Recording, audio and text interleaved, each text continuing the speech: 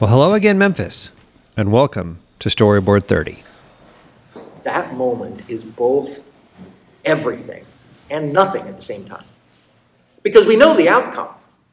I mean, the photo turns up in the black press a week or two after the trial is concluded. And that photo makes a difference. I mean, it's not as big a deal as the photos of Emmett Till himself, which had already been in circulation. But that photo circulates.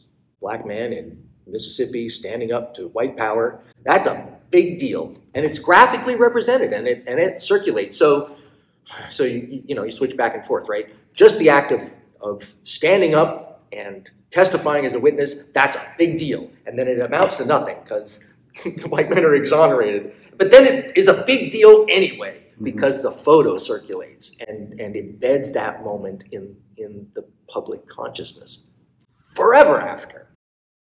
That's David Mason, our guest for today's show. And I am Mark Fleischer, your host for StoryBoard 30. Today we are once again on location, talking to writer David Mason, who has given us a remarkable and original feature article called That Memphis Photographer, which now appears in issue 3 of our quarterly magazine. The setting, the Tallahatchie County Courthouse, the location of the 1955 Emmett Till murder trial, and the event that to this day continues to haunt us. It was the trial that saw one of the most infamous but predictable miscarriages of justice in American history, when Ron Bryant and J.W. Milam, two white men of Money, Mississippi, were found not guilty by an all-white jury for the murder of 14-year-old Emmett Till. The boy was in Mississippi with his mother Mamie Till Mobley, there for a family funeral in August of that year, when, true to his playful nature, by accounts he innocently flirted with Bryant's wife Carolyn at Bryant's grocery. A few days later, Bryant and Milam kidnapped Emmett from his great Uncle Mose Wright's house in the middle of the night, tortured and mutilated him, shot him in the head, and dumped his body in the Tallahatchie River, strapped to a cotton gin. From that horrific event, we have one of the most disturbing and important images of the 20th century, of Emmett Till's mutilated body in an open casket. Our interview today is not about that photo, but of another photo, the only image we have of the trial itself, made by the man who captured literally millions of images of the era, that Memphis photographer, Ernest C. Withers. And the photograph that captured Mose Wright, Emmett Till's great-uncle, standing from his seat in the witness box, raising his hand and pointing, bravely, risking his life, and identifying the men who kidnapped and murdered his great-nephew that August night.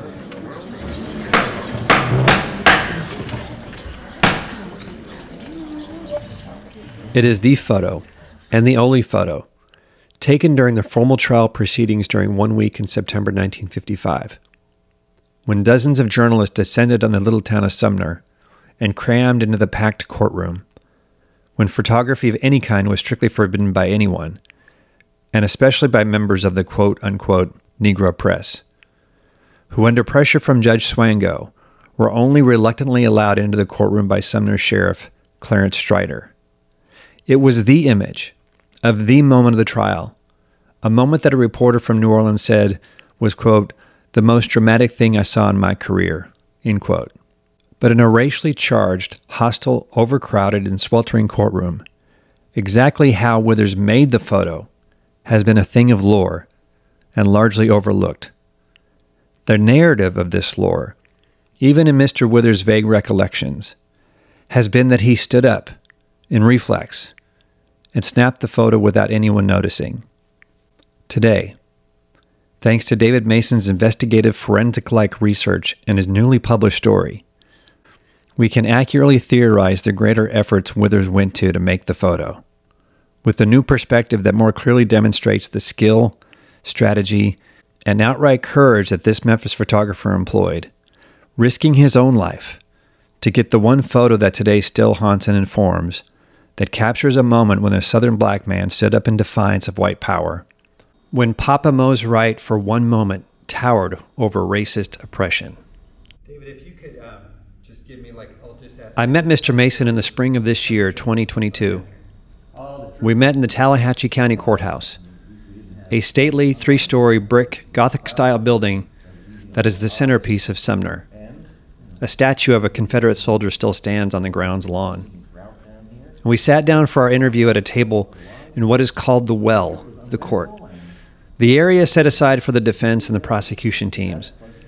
And we sat just about 10 feet from where the black press would have been tucked away, in a little nook and with a card table, against the west wall of the courtroom, right next to the spectator seating and an all-white crowd of onlookers. We started our conversation by going back to when Mr. Mason first began his journey that led to this fresh perspective. Let's go back. When did you first visit this courtroom? And, it's going to be, I'm going to get the years wrong probably. It was pre-pandemic. The first time I came down here was probably summer of, well, it must have been 2019, right? Because then the pandemic came early in 2020. So it was probably July of 2019 was the first time I came down here to this room. Mm-hmm. Okay. And I came again in September, the same year. Do you remember the moment when you were in this room, when you maybe had the photograph in your head and thought, Well, it was the second trip, really. The first trip, I came down here just out of general interest. I was already kind of wrapped up in researching Ernest Withers's life. And this is, a significant part of that story. And somewhere after that visit in July, then I thought, well, we're coming up on September, which would be an anniversary. I thought maybe I'll just go down there because I had some time in September. Mm-hmm. I thought, I'll go down there and look. Maybe I can. I don't even know really what I was looking for. I just thought, well, what if I'm there kind of on the anniversary of the trial? What's the room going to look like? What's the light going to be like? I might be able to get some sense of the historical moment by being there when all the natural constellations are in alignment, right? Mm-hmm. So then it was on that second trip when I was here with a camera and looking at the space and thinking, wait a minute, there's something not. So the first thing was there's something not right about the general narrative about how that photo was taken. Because I found you couldn't just stand somewhere and snap a photo. It didn't match. The results didn't match the photo that's part of the record, Withers' photo. Mm-hmm. So then I had to start doing some gymnastics to try to find where it was that camera was. Where could it have been in order to produce that image? Yeah. That perplexity developed simply from what I thought would be a straightforward matter of just standing in the courtroom and snapping. Mm-hmm. It turned out not to be that straightforward. Yeah. Before we get into that, let's also set the scene. In the courtroom, what in your research was it like? And of course, we're two white men, middle-aged white men sitting here in the courtroom. But what was it like, based on your research, for an African-American journalist to be in this setting in Sumner, Mississippi, to be in this space? Well, I couldn't possibly say what it was like. The journalists who are here produce their own narratives, and those are the best sources for what their experience was like. James Hicks, for instance, who was here writing for the Baltimore Afro-American newspaper, he wrote an account later in which he articulates pretty clearly what his experience was. He was ready to seize one of the many firearms that were in the space in case something that he expected to happen happened. I mean, he was ready to do that and try to fight. These are his words, right? They tried to fight his way out of this room. Mm-hmm. I think anybody who's really interested in the story really needs to examine those firsthand narratives from the people who are writing the story and experiencing it here. I couldn't possibly speak very well for them. As a supplement to David's story, and as reference for this podcast, we referred to the book The Race Beat, The Press, the Civil Rights Struggle, and the Awakening of a Nation, written by Gene Roberts and Hank Klibanoff. Chapter 7 of the book is devoted entirely to the Till trial and how the local and national press covered it. Summarizing and quoting from that book, we know that the town of Sumner, Mississippi was a town of only 550 people. And as the book reads, for the 500 people of Sumner, little good could come from hosting the Emmett Till trial. It was a distraction from the more important business at hand, harvesting one of the best cotton crops in many years. As they walked the streets of downtown Sumner, the reporters assigned to cover the trial were quite a sight.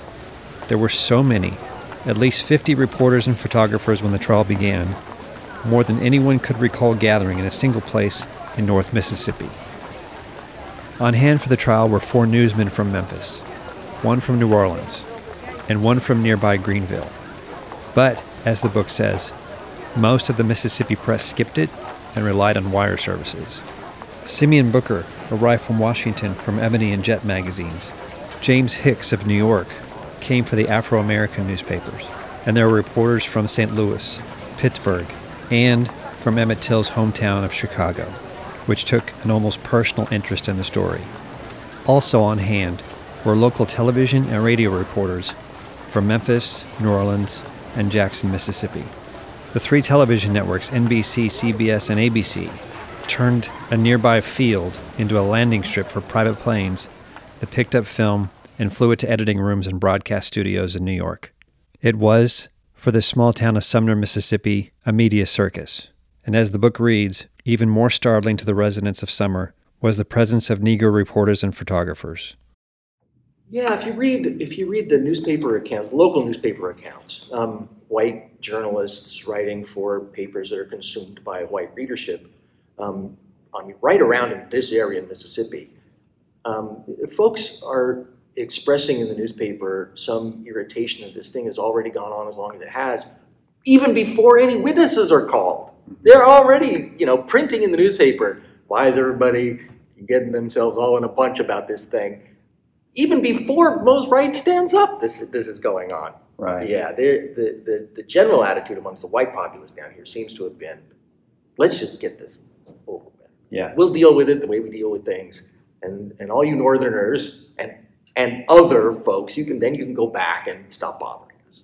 To have that attention on this really small community in Mississippi where no one has really bothered them prior to this, in an atmosphere after Brown versus Board of Education, there had been other lynchings in the region.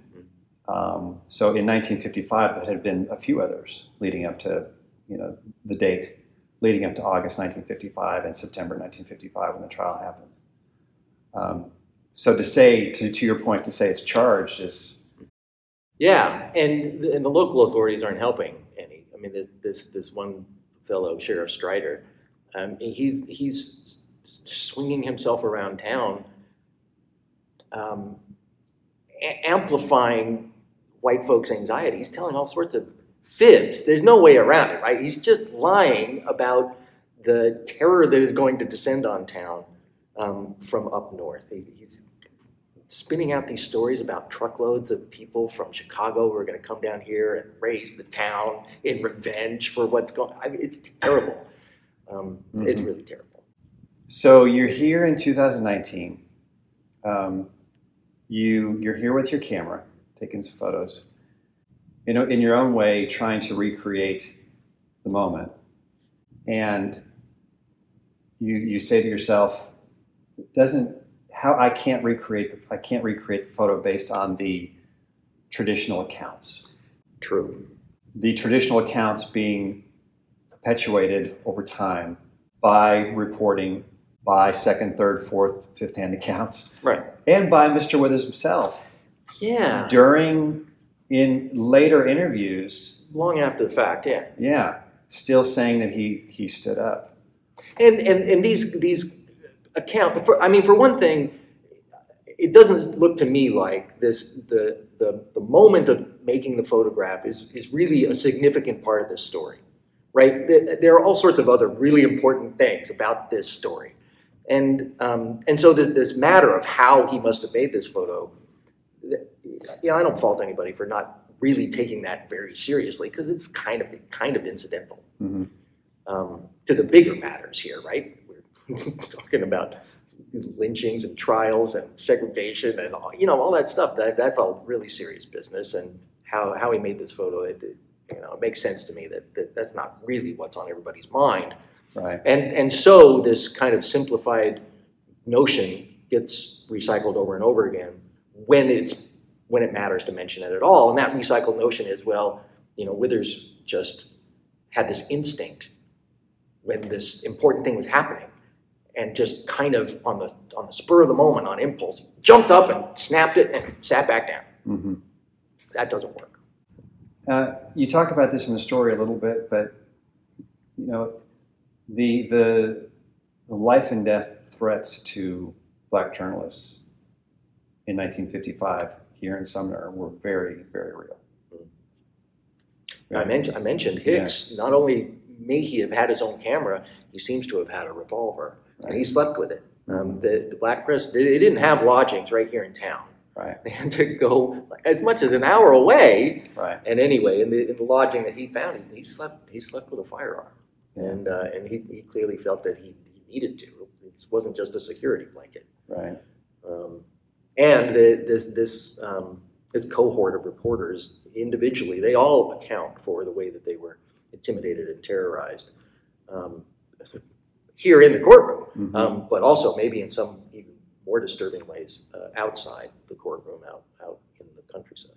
In fact, in their efforts to find witnesses, the African American press here, the men put themselves in disguise to go out and talk to people out in the countryside. They dressed themselves down seriously, right? Clearly because of their fear of the populace that they needed to interact with in order to get the information that they were looking for. Yeah. I'd read that during the trial itself, they were in their Sunday best, but when they would go out, and they would go together, like you said, in search of witnesses, that they dressed down in something more rumpled and all. Yeah. The moment itself, when Withers, however he arrived at the spot where he finally got the photo, why do you think it's so important? Why is that moment and how he got to take that photo, got in the position to take that photo? Why do you feel that's so important? Well, I don't think that there's any other spot in this room. There's just no other spot that's possible. Not in the architectural conditions, not in the cultural conditions. Could any other spot in this room produce that photo? And architecturally it's interesting, but culturally it's also interesting. It seems to me that Withers must have spent a good portion of that Monday and Tuesday when they're selecting the jury, finding that one spot that would work. That one spot, and I don't know that he could have possibly anticipated that Mose Wright would have pointed his finger in quite that dramatic fashion. But he would have known that there were going to be witnesses, and he could see where those witnesses were going to be. And it seems pretty clear to me that he spent a good portion of that Monday and Tuesday finding that one spot that would make a photo possible of anyone that would have been in the witness box. And by gum, he found it. But the room here, in a repeat of David's own efforts to recreate the photo, we positioned ourselves along the western wall of the courthouse. I was just looking at this position in relation to the actual photo. It's not from here. No. It's impossible. No. Yeah. It's in there. It's in the well. Well, probably. I mean, I don't think he could have been inside the well himself, not physically. Yeah, I mean, the judge basically gets to decide who sits here. Right. But he could have been, I think, trying to recreate this. I think he could have gotten his camera right here. This gate wouldn't have been here, for one thing. And this railing wasn't here either. So I think he's right here. And here, David sits on the hardwood floor, his back against the western wall of the courthouse, directing his focus toward the well where the prosecution and defense would have sat, where, in theory, Mr. Withers would have been sitting to make the photo. And he's got the camera here, pointed that way. And I think that does it. Seems to me that Withers was sitting right here. He probably had the camera in his lap, about 6 inches up off of the floor. And the attempts to recreate the photo don't allow for a whole lot of other options. Yeah. So, the judge had already said you can't take photos during the trial, period. Yeah. He allowed 20 minutes or so on Monday, before they even really started formal proceedings of selecting a jury. He allowed 20 minutes. All right, camera people, just take your photos, and then that's it. That's done, right? Mm-hmm. So that meant that Withers wouldn't be able to just stand anywhere in the perimeter, even if he'd been allowed to stand, right? He couldn't have, if he'd been allowed to stand by the judge, right? He couldn't have possibly stood and taken a photo. He had to find some other secret place. Look at his photos of Beale Street and the blues and jazz. He's getting some of the same angles almost from the floor. Yeah. He's getting the moment and the viewpoint of the person who's there. It feels like. Yeah. And you could say the same thing about the photo. The Mose Wright photo. The Mose Wright photo, yeah. Yeah, well, so, I mean, the witness box itself is elevated, and that's elevated from the well, which is also elevated from the general floor.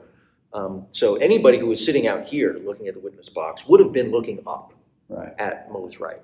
Mm-hmm. And, anybody who gives some attention to the way that they interact with people, if you're, down low looking up, that the person with whom you're interacting holds a certain place of stature, right? It's just our human bodies are just wired that way. Yeah. Elevation means stature. And that's really interesting that for the experience of people who were sitting here, there's no escaping the way that the architecture of the room elevates Mose Wright to a position of stature. Yeah. A position of stature that most folks didn't want to experience that way, right? And so anyway, the photo partly captures that.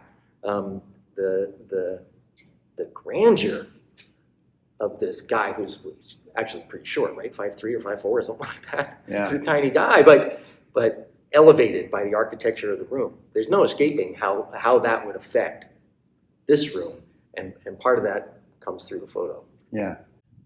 The camera itself, I've looked it up a million times, and now I've... Crown graphic. Thank you. Yeah. Crown graphic. And the reason that camera is so important, as you describe in the piece, is because of the way in which you take the photograph, the expert knowledge that Mr. Withers would have had to use this particular camera to position the camera and the focus, and also the sound. Yeah. Yeah, I think there's a lot that's important about that camera that lends it to a theory of exactly which camera must have taken that photo. Yeah. Now, you can take photos with that particular camera in several different ways, right? It ends up being technologically flexible. So he could adopt a number of different photo making strategies with that one instrument. Mm-hmm. And there's, one or two things that he could do to make that instrument work to his advantage surreptitiously. Yeah. To photographers out there, we're not talking about the old cannons that you put in front of your eyeball. Right. Yeah, you don't have to with this one. Now, you can. In fact, we have a photo Friday afternoon after the verdict is delivered. There's chaos in the room, right? And at that point, all the photographers who are there are just free to just take a bunch of photos. And we have a photo from over here, shooting back this way, of Withers standing in this window right here with this camera. And he's got it up to his eye at that point. Yeah. But he doesn't have to use it that way. Right. It's built in a way so that you don't have to look through the viewfinder if you know what you're doing. And clearly he did. Yeah.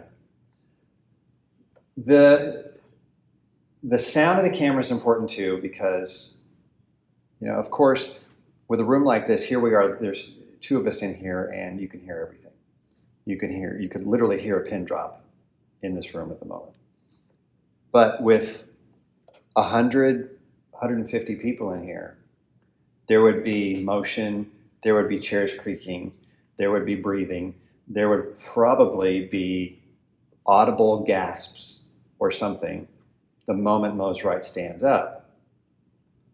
So in that commotion, it would also seem like Withers would have the opportune time to click the camera. Yeah, he would have a lot of audio cover. Yeah.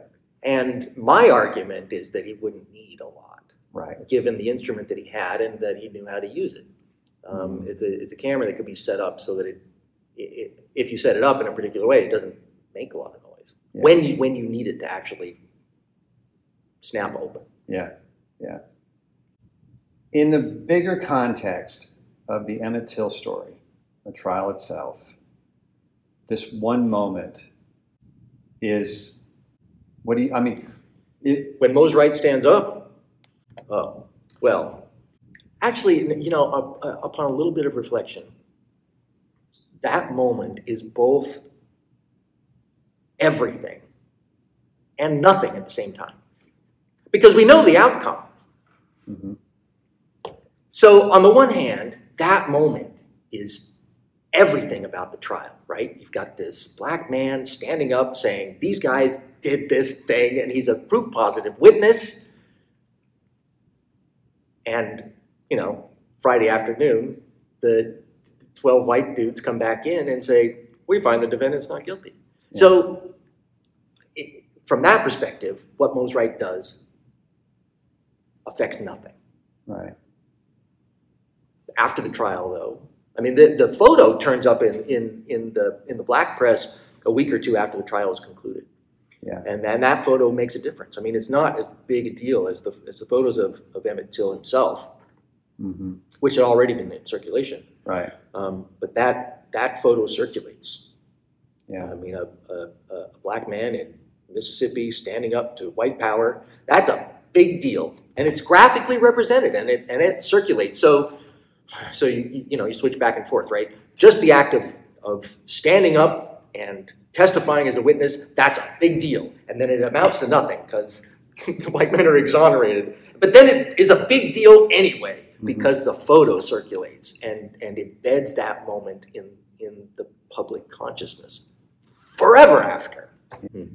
In addition, it's the only moment of the trial on film, period. Yeah. And it's the moment. Right. It's the moment. For Withers, again, going back to the traditional narrative that there was just a moment and he just stood up and grabbed the photo. To say that, no, he planned for this and waited, positioned himself, asked the right question. He strategized. This is an expert photographer, not at the peak of his powers as a photographer by any means, because he's about to do a lot more amazing photography. That's fair. Right. But he's not a newbie. He's 30-something at this point. He's been a professional photographer for a decade. Right. Yeah. So it really just, like I said, not to put words in your mouth, but just, it for me as the reader, it just feels so important, monumentally important to how, of all the moments during the entire trial, that Mr. Withers got that moment. Yeah, he knew what he was doing. Now, the Withers story is complicated, justifiably complicated. And I'm in no position to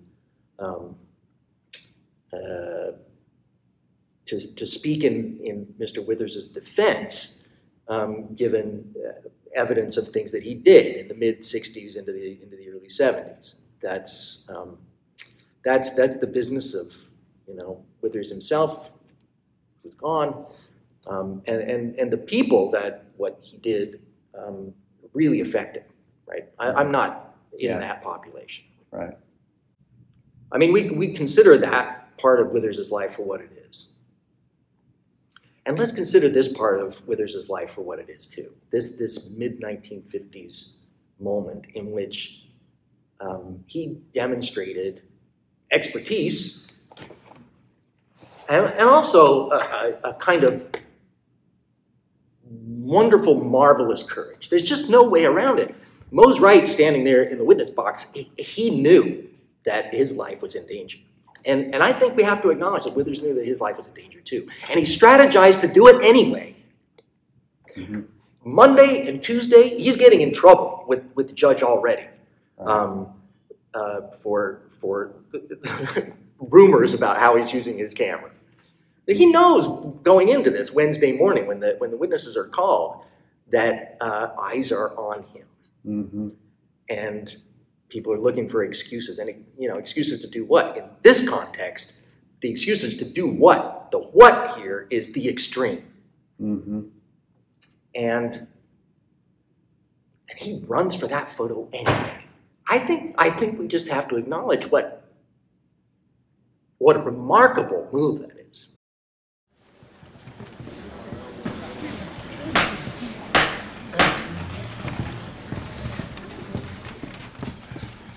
He captures the photo. Trial ends. Photographers are free to take the photos they want. And Ernest Withers sells the film to a wire service. I mean, consider, he's been in this courtroom for the better part of a week. And he's been in the area. He knows what's been happening in town, and what has been happening has been systematic and really serious intimidation and harassment and terrorism of anyone who's black in the area. Yeah.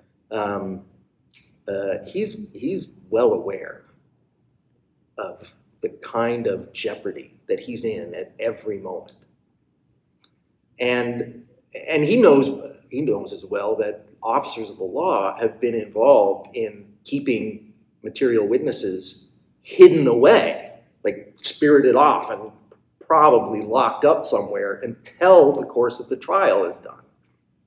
Mm-hmm. That is, the structure of the system here is operating against anyone who's black. Yeah. And here he's got this thing, and he's got to know that imaging that moment matters to the future of the country, to the future of everybody, right? He knows that matters. Yeah. So anyway, the evidence is circumstantial, but it seems to me that the tale that he was just inclined to make a couple bucks whenever he had an opportunity, I don't think that accounts for this moment. I think he wanted to get the film out.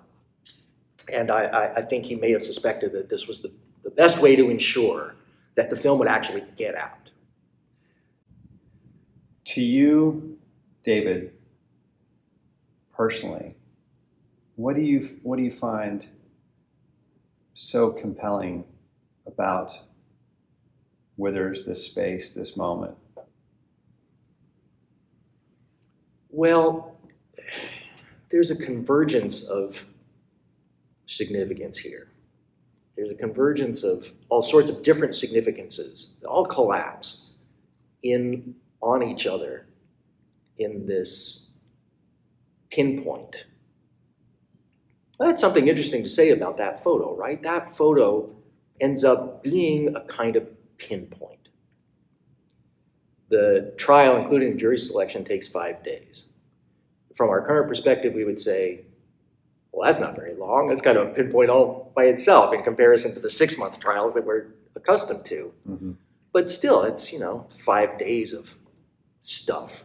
All sorts of different things happening. Mose Wright's not the only witness. He's just about the only witness, but he's not the only witness. And there's arguments that are presented by the prosecution and the defense, et cetera, et cetera. There's all sorts of things that happen after Wednesday morning. But because of that photo,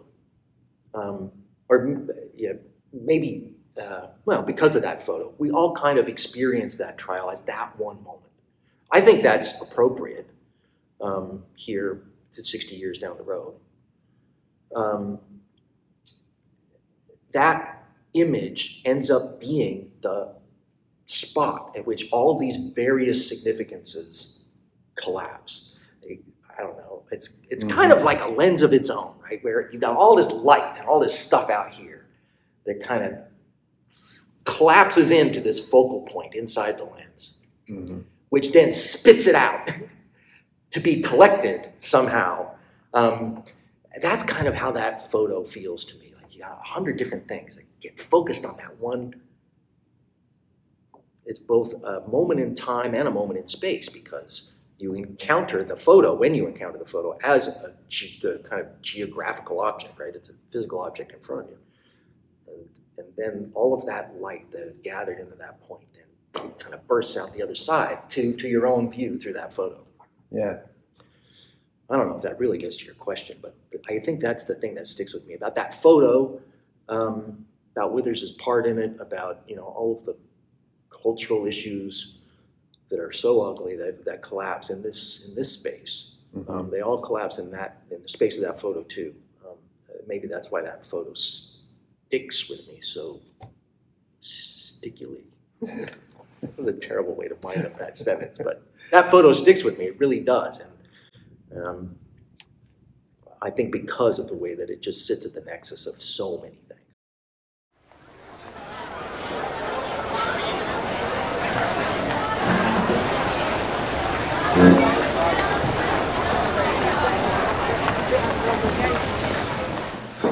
After the trial, Uncle Mose Wright so fears for his life that he packs up his entire family. They hop on a train and move to Chicago.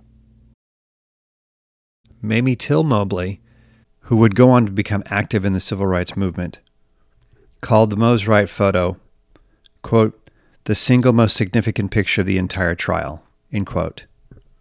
Later, Mamie would write, quote, it was a defiant moment that had to be preserved, even if the judge had restricted picture taking.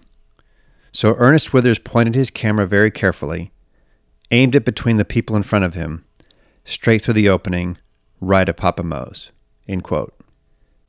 And quoting from the 2009 book, Revolution in Black and White, Photographs of the Civil Rights Era by Ernest C. Withers, we know that Mr. Withers sold the picture that day to a wire service, and it would take him decades to reunite with the photo.